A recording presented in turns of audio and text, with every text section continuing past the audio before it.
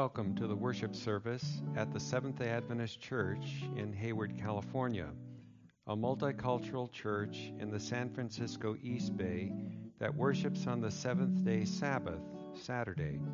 The ministry of the Word by Pastor Paul Penno is the good news of the gospel of Jesus Christ to forgive sin and save from sin by his cross and ministry as priest in the heavenly sanctuary, the third angel's message in verity. Join us now as the service is in progress.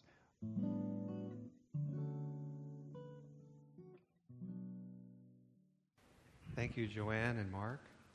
A while back, maybe you remember this suicide group that made a pact. They were called the Heaven's Gate group down in San Diego, who made a pact of suicide.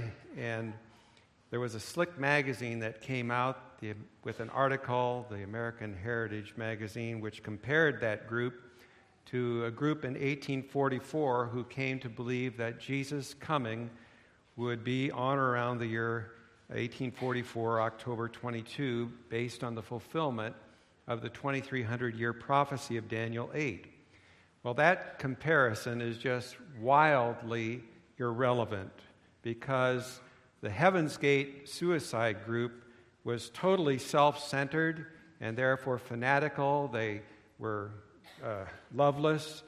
But according to very sober historical research, the pioneers of the Seventh-day Advent movement back in the mid-19th century were as near to love-filled and unselfish a group as any church since the early apostles. They loved Jesus and they wanted to meet him in the clouds of glory. They wanted to help people in need. They were inspired by the then recent demonstration of God's love in Christ. These 1844 people, members of many different denominations, were the true ecumenists of all time. In other words, they seriously sought to fulfill Christ's prayer. And I'd like for you to open up your Bibles to John chapter 17 and read Christ's prayer of unity in John 17 and verse 21. The 1844 movement was a movement of the true ecumenists who were uniting in the love of Christ in preparing for his second coming and fulfilling the prayer of Jesus in John 17:21, that all may be one, as thou, Father, art in me, and I in thee, that they also may be one in us, that the world may believe that thou hast sent me. Now, it was Bible truth that brought these people of many different persuasions and cultures into that oneness. And there was no fanaticism. There was just a sweet harmony in their common belief in the love of Christ. Now more than a century and a half has gone by, and Jesus has still not returned according to his promise in John 14, where he says, I will come again. But the faith that motivated those pioneers in the 1844 movement now is motivating millions of people around the world who still believe that Jesus will keep his promise and return a second time. They are not going around setting dates for Jesus' return. They're only seeking that love of Christ, that they may be perfect in him. But their motivation is being purified. It's no longer based merely upon a fear of hell or a hope of reward in heaven. A new motivation is emerging. A new motivation of a concern for Christ, that Jesus received the reward for which he gave his sacrifice. Just like Isaiah says, he shall see the travail of his soul and be satisfied. Jesus believed that by dying on the cross, there would be some on this earth who would appreciate his great love and want to thank him for it. And that produces a miracle of love for others. Loving what Jesus has done for us produces a miracle of us loving others. The last book of the Bible sees Jesus as a bridegroom who at last receives his bride, who has made herself ready, and nothing in the world is better good news than that. So how can millions of Christians all around the world, how can they be in harmony? How can they be unified? How can people in a church truly believe the same thing? You know, it's important because Jesus said that the only way that the world can be brought to believe in Him is when His followers all may be one. That the world may believe that Thou hast sent me. Something He calls Thy truth. God's truth is what brings us into oneness. It's the only thing that will unite them. Paul calls it the truth of the gospel. The success or the failure of Christ's mission for the world, therefore, depends on that truth, God's truth, bringing His people who profess to keep the commandments of God and the faith of Jesus, which is the motivation for it in Revelation 14:12. We could compare it this way. How could a group of mathematicians come into unity and convince the world that 2 + 2 = 4? They'd all have to believe it, right? But if there were some mathematicians who said, no, 2 + 2 = 5, would they convince the world? No, they would be in disharmony, wouldn't they? But I think mathematicians, aren't they pretty well unified, Candace, that 2 + 2 = 4? So they're convincing to the world. Likewise, for Seventh-day Adventists, to be convincing to the world, we need to be unified in the truth of God and the gospel of Jesus Christ. It is that truth of the gospel that is so simple and clear that it will appeal to honest hearts with a similarly powerful logic. Now, can anyone follow Christ truly and not be engaged in a warfare? We are engaged in the great controversy, aren't we? With Jesus. Between Christ and Satan, we are engaged in hand-to-hand combat in the great controversy. Jesus Himself is heavily engaged. In fact, Jesus was the first Protestant, you know. Because when the rebellion broke out in heaven with Lucifer and 1/3 of the angels in heaven, everything would have flowed all set Lucifer's way, and he would have convinced the other 2/3 of the angels if it had his way. Except for what? Michael protested. And Michael is another name for Jesus. So Jesus is the original Protestant. Jesus is protesting today against error and seeking to unify His people in their hearts with His truth. The truth of the gospel. And so, unity does not necessarily mean there won't be conflict. Let's get that straight. Sometimes we misunderstand unity as everybody's hunky-dory and simpatico with each other, and we have a big umbrella and you can believe whatever you want to believe. But that's not true unity. It may be ecumenism as far as the world identifies it, but that's not true unity, correct? There is only true unity in the truth of the gospel, in God's truth. In fact, Jesus Himself said that those who contend for the faith once delivered to the saints are going to be threatened with reviling and persecution. Jesus said, "The disciple is not above his master, nor the servant above his Lord. Think not that I am come to send peace on earth. I came not to send peace, but a sword. He that taketh not his cross and followeth after me is not worthy of me." So, this great controversy, warfare over standing for the truth, is not for couch potatoes. It just isn't. It's not for bystanders. Everyone needs to make a decision in this hand-to-hand combat in the great controversy. Now, why is there so much opposition when truth is proclaimed, even sometimes in the church? For example, Bible teaching is clear as sunlight that the new covenant is the better promises of God. The everlasting gospel is based on the better promises of God. The old covenant is the worthless promises of the people. All that the Lord has spoken, we will do. And yet old covenant ideas keep cropping up, and there is tension and suspicion where there should be pleasant fellowship and harmony among God's people. Like the prophet Jeremiah, who was hounded and he was cursed and reviled in Jerusalem by God's own people until he longed for a place in the wilderness where he could cry and cry. He said, "Oh, that my head were waters and my eyes a fountain of tears, that I might weep day and night in the wilderness." Well, people who love the truths of the Bible weep today, as Jeremiah did. Jeremiah was not some kind of a psychopath.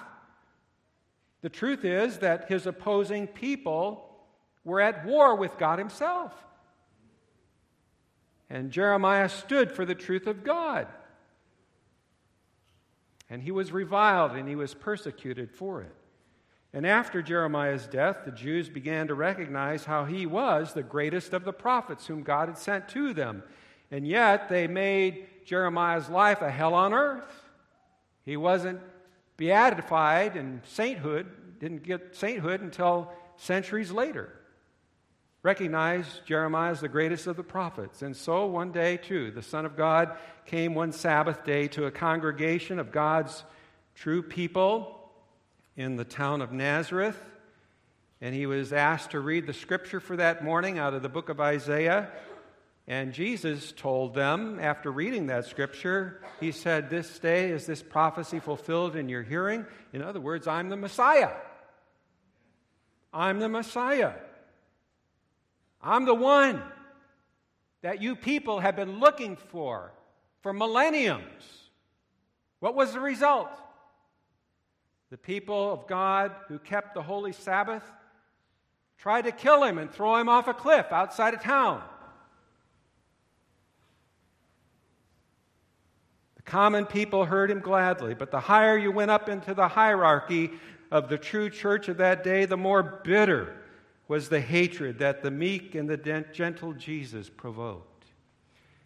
One day, a delegation from the intellectual capital of the then-known world came to Jesus to invite him, "Would you please come and teach your great teachings in the intellectual capital of our world, which is Athens, Greece?"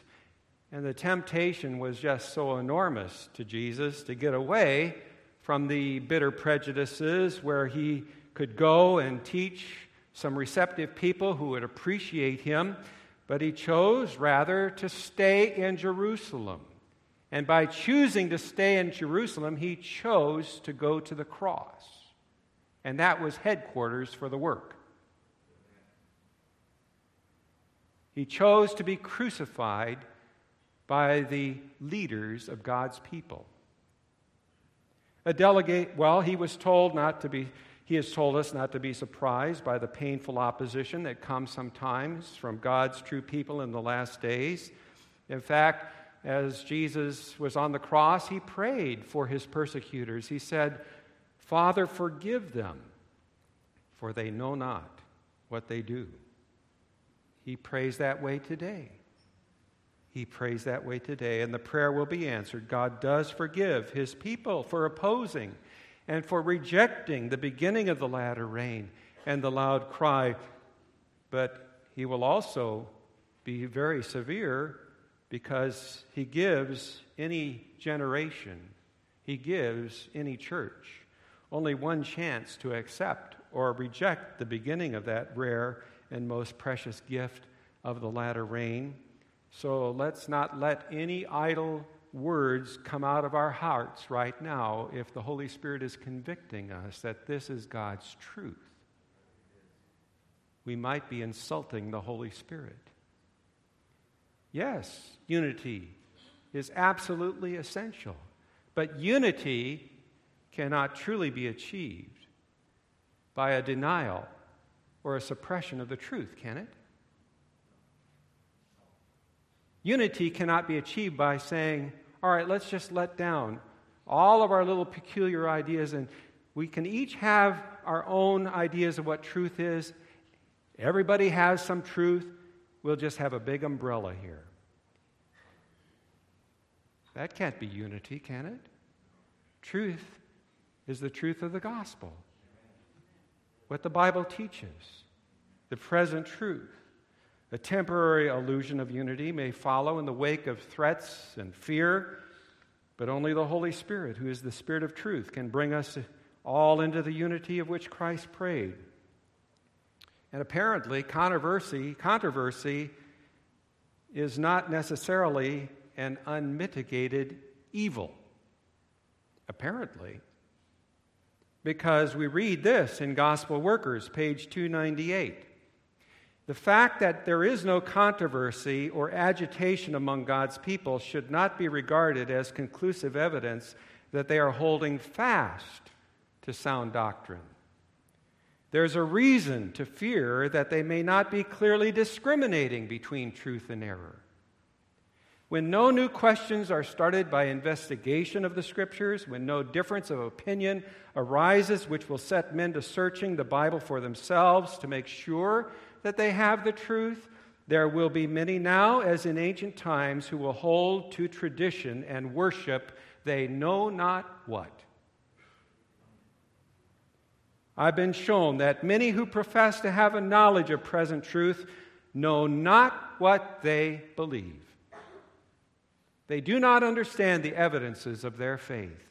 They have no just appreciation of the work for the present time. When the time of trial shall come, there are men now preaching to others who will find upon examining the positions they hold that there are many things for which they can give no satisfactory reason. And until thus tested, they knew not their great ignorance. One area of conflict that has raged in the minds and the hearts of for hundreds of years within the church is how one is forgiven by faith, how one is forgiven their sins by faith. And yes, that battle has been going on for the most of 2,000 years since Christ. And one entire book in the New Testament is devoted to identifying that conflict over righteousness by faith. That is the book of Galatians. Paul says it's worth contending for.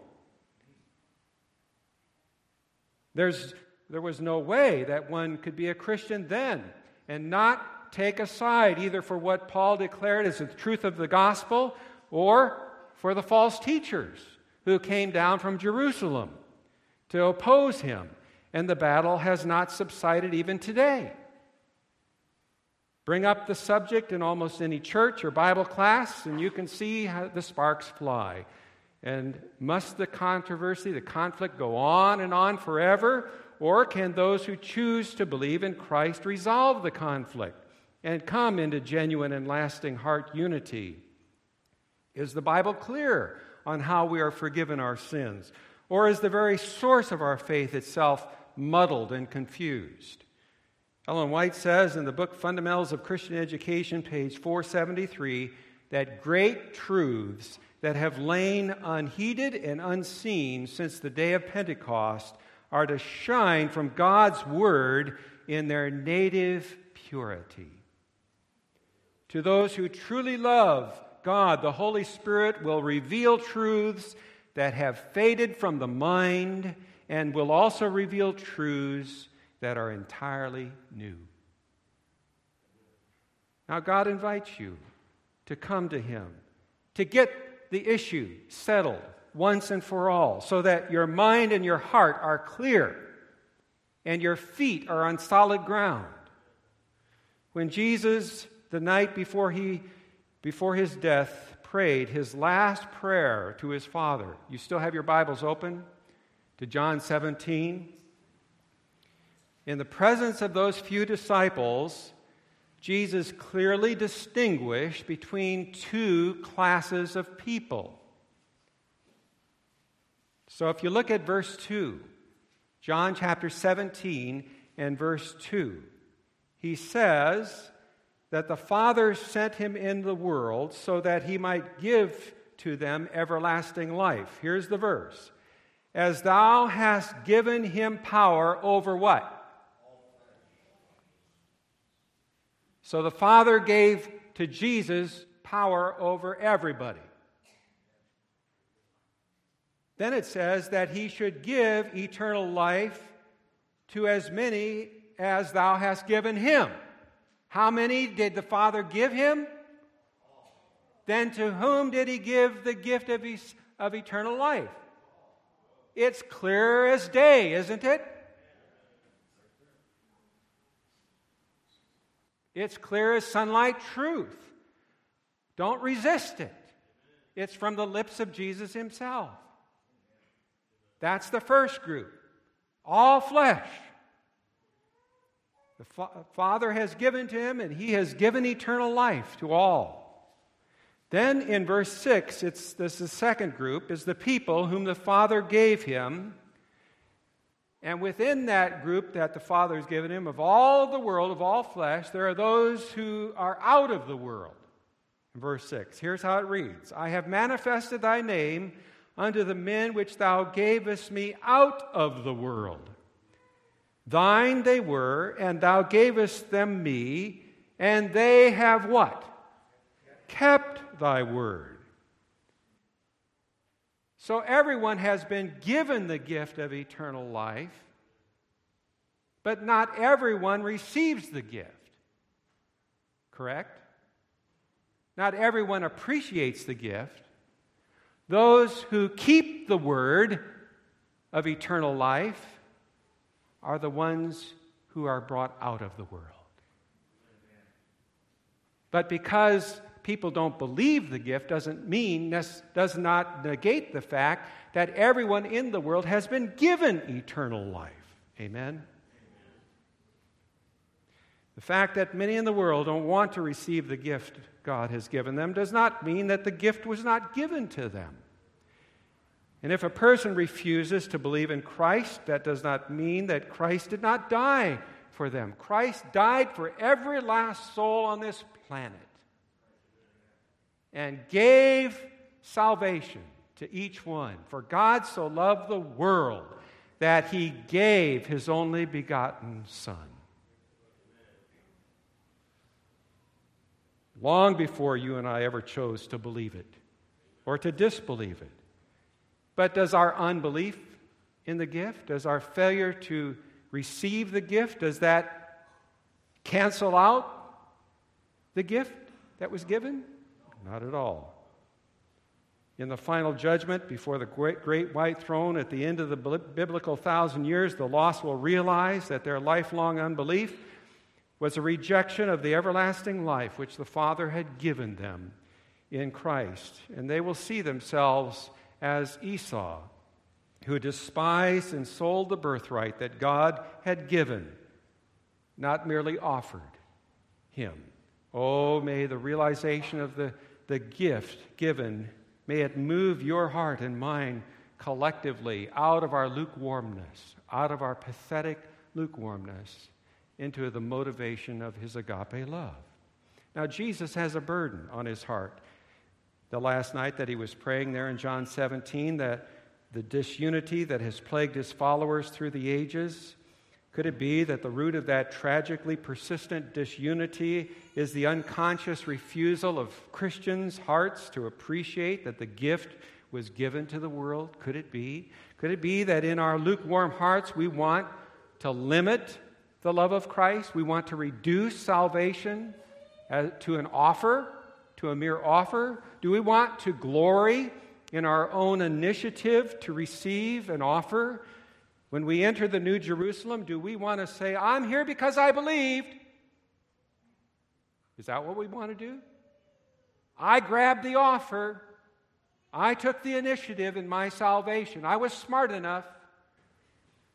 Or rather, it very likely seems more true that those who enter into the New Jerusalem will beat upon their breasts and they will say, I'm unworthy.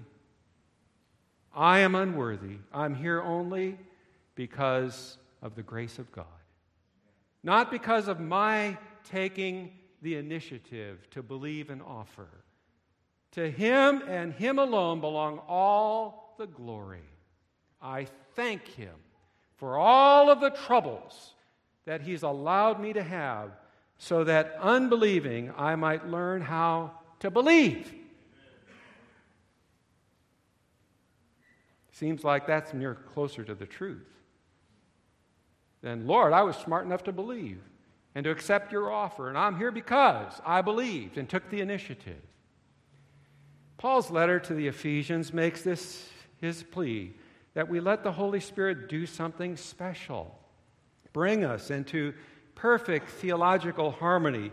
His plea there was read in our scripture lesson in Ephesians 4:11 through 16, that God has given the church apostles and prophets and evangelists and pastors and teachers to preach and to teach confusion, to tear the flock asunder with conflicting theology, to perplex the lay members so that they don't know which end is up.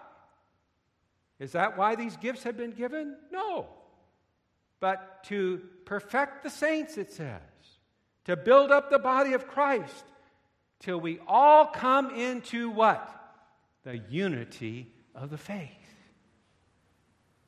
Under the measure of the stature of the fullness of Christ. Yes, this text is talking about theological harmony.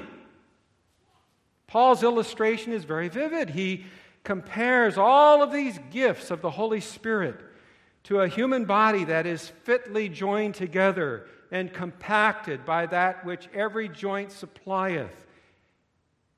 A good violinist's fingers and wrists and joints do what the head desires and thus makes beautiful music. A basketball team functions in perfect unity. Paul never heard a symphony orchestra like the London Philharmonic, each musician with its unique instrument playing from a different score. But if all of the musicians played the same notes, it wouldn't be harmonic, it would be boring. But they make harmony in unison, with differing parts. No discord, no confusion, but such perfect theological harmony. People say, well, that's impossible. The church will never be in harmony as far as theology is concerned. We hear it said. We must preach, we must teach contradictory views of this and that and the other, differing in our understandings of prophecy. We must try to silence each other, even in understanding what Christ accomplished by His sacrifice. And like a busload of passengers, all telling the driver to take different routes, all of them backseat drivers, we are told it's impossible for the church to be unified. Can we achieve perfecting unity of the faith, unity of the Spirit? A visitor can walk in to the church. A visitor walks in on Sabbath morning. Maybe he sees the class in conflict over righteousness by faith. And the visitor leaves confused. You think he's going to come back? Ephesians gives us the key to finding true harmony. Verse 15, speaking the truth in love. Speaking the truth in agape. A different kind of love that listens to each other carefully so as not to misrepresent each other. Endeavoring to keep the unity of the Holy Spirit in the bond of peace. No more misquoting each other so as to win an argument. Yes, at last, self crucified with Christ. And now, the church, like a symphony orchestra, is making beautiful music. Will the visitor come back now? Yes. It will be the loud cry. Blessed by the latter rain outpouring of the Holy Spirit. And so the apostle is pleading for church members to speak, to teach the same thing, that there be no divisions, that they may be perfectly joined together in the same mind. The Apostle Paul is not making idle talk here. He's not making idle talk. This is God's ideal for his church. It's a little-known prediction. There's a little-known prediction in an out-of-date book of Ellen White's called Historical Sketches, page 124, but she categorically says that there's a blessed heart and mind unity that will be realized in the church before Jesus returns. Here are her words. They will see eye to eye in all matters of religious belief. They will speak and teach the same things. Did you catch that? I tell you, that's good news. That's good news. That will be the loud cry and the latter rain. And so when we read Jesus' prayer with his disciples there in John chapter 17, it just flows easily and serenely, as if he were utterly calm and he is unperturbed as he is facing his horrible death. Reading it with the unimpassioned spirit of reading a scientific lecture just deprives us of the true meaning of Jesus' prayer in John 17. It cannot be truly understood except in the light of Hebrews 5, 7, and 8. In fact, if we say that John 17 is Jesus' high priestly prayer, then it becomes obvious that this passage in Hebrews 5, 7, and 8 describes this particular prayer. The words are, a high priest forever, who in the days of his flesh, when he had offered up prayers and supplications with strong crying and tears unto him, the Father, who is able to save him from death. John 17 prayer was prayed with strong crying and tears, that his church would come into unity and speak the same thing in love. The thought of Jesus dying the curse of God on the cross, it just caused the very soul of Jesus to shudder to the core. Have you ever thought of it this way? That he died the curse of God on the cross. You know what that means, don't you? He was not forgiven.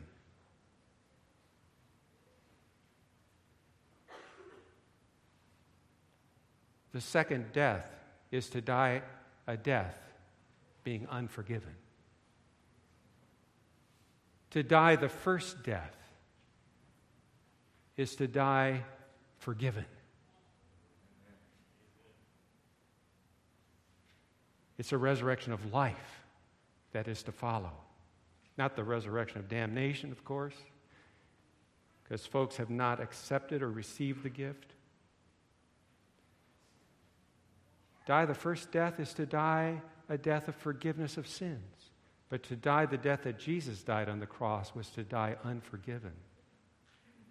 Doesn't that move your heart? And so it caused the soul of Jesus to shudder with dread, infinitely more so than any criminal who faces death by injection on death row. The latter kind of death is only asleep with the sense of God's forgiveness. The death that Jesus faced was the sum total of all the hopeless deaths under that curse of God. He was in the process of being made to be sin for us, who knew no sin. And in a few moments, he would be pleading and agonizing with the Father. If it be possible, let this cup pass from me. I don't want to die unforgiven. I don't want to go into the black hole of death. In other words, Father, please find some other way for me to save the world short of dying on the cross. And then another convulsion of tears. And perhaps this might help us to make good sense of his repeated request about being glorified, because that's a theme in John 17, to glorify the Father that he might be glorified. When Jesus prayed that he might be glorified, do you think that he was praying that? So he said, Father, please show me off. Is that what he was praying? No. I want to be a show-off. I want to get some attention here. I want to get somebody to listen up. Is that what he meant by praying to be glorified? When he pleads with the Father, glorify thy Son, that thy Son may glorify thee, he means, please enable me to demonstrate agape throughout the terrible trial that faces me. Hold thou my hand. Don't let me stumble and fall. Save me from letting self mar my witness. Teach me to be patient when they beat me up, pull my beard out, spit in my face. Teach me to be patient when they revile me. Teach me to be patient when they lie about me, when they mock me, when they strip me down naked, when they exhibit me, when they nail me to the tree. Teach me to be patient. And we read that the grace of God was upon him throughout his whole life on earth, and never did he need that grace more and beg for it more than right there at the cross. And if he can endure the cross, that will be glory. And that brings us to the same glory that he has given those who believe in him. John 17:22. Because the Lord knows we need unity. We need unity. Is there any other way that we can learn to be one, even as Jesus and his Father are one, than through identification with him on the cross?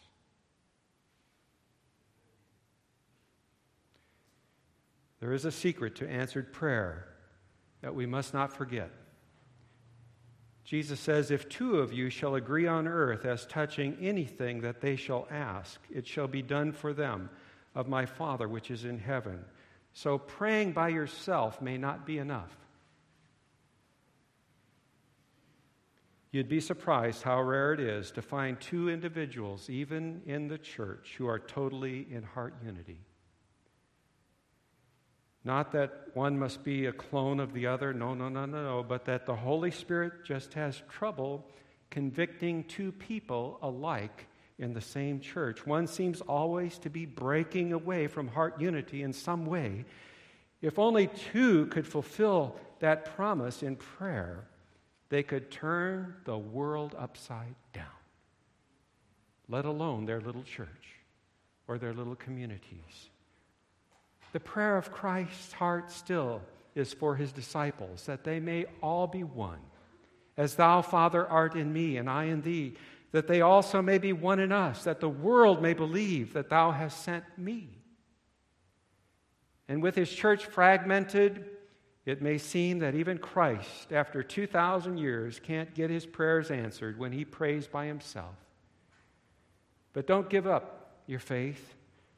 Christ's prayer must be answered, or he must lose the great controversy with Satan. Pray with him, will you? He needs you on his side. Agree with him in truth, that his people may be brought into that true, blessed oneness in him. You have a prayer partner in Jesus. There's two right there that come into harmony in God's church.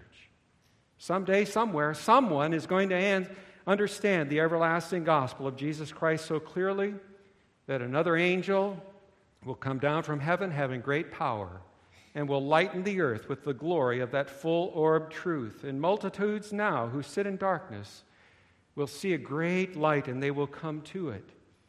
And it won't be only someone who understands. There will be many who are in heartfelt union around the world of every tribe and nation and tongue and people. No more theological squabbles among them. That unity will be as much a miracle as the insight of that someone who will see crystal clear what the gospel is without contradicting confusion. That unity will be in fulfillment of the prayer of Jesus in John 17:21. I do not pray for these alone, but for also those who will believe in me through their word, that they all may be one, as you, Father, are in me, and I am in you, that they also may be one in us, that the world may believe that you sent me. The world will not believe until they see that oneness. And those who will understand the gospel and be in union will receive the seal of God in their foreheads. Obviously, it's a symbol of a heart understanding of truth that has also gripped the understanding of their mind. And they will have pondered and studied, and they will believe Jesus' promise. You will know the truth, and the truth will make you free.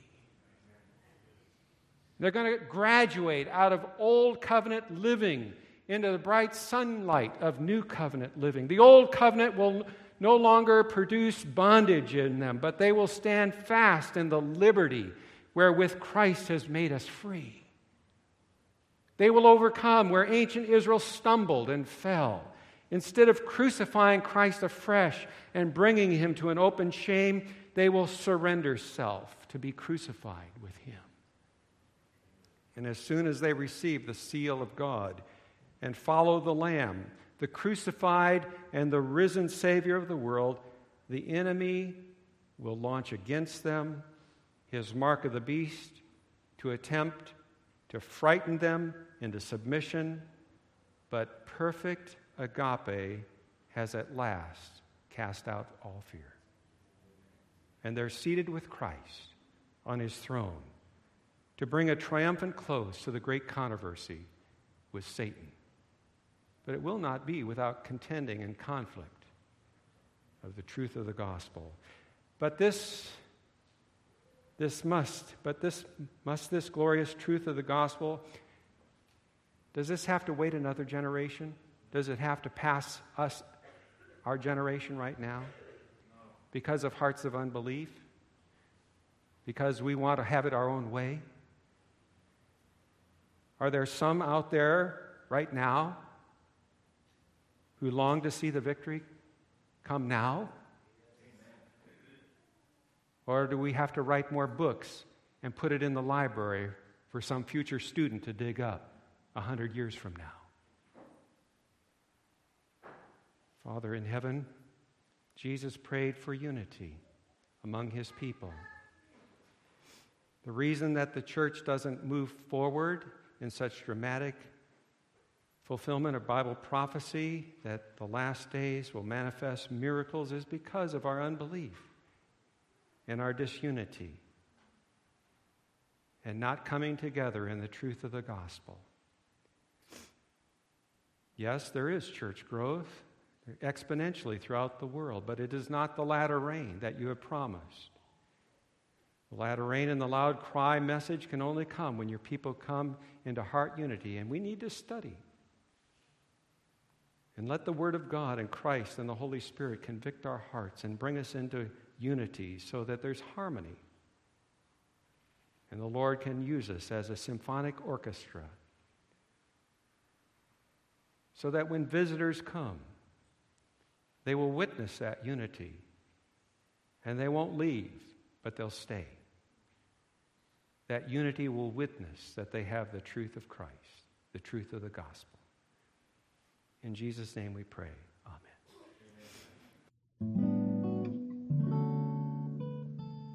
Join us again next time for the Word of God, which will feed the soul. I am committed to bring you the fullness of the gospel as Jesus has revealed it to us in order to prepare a people for his soon coming.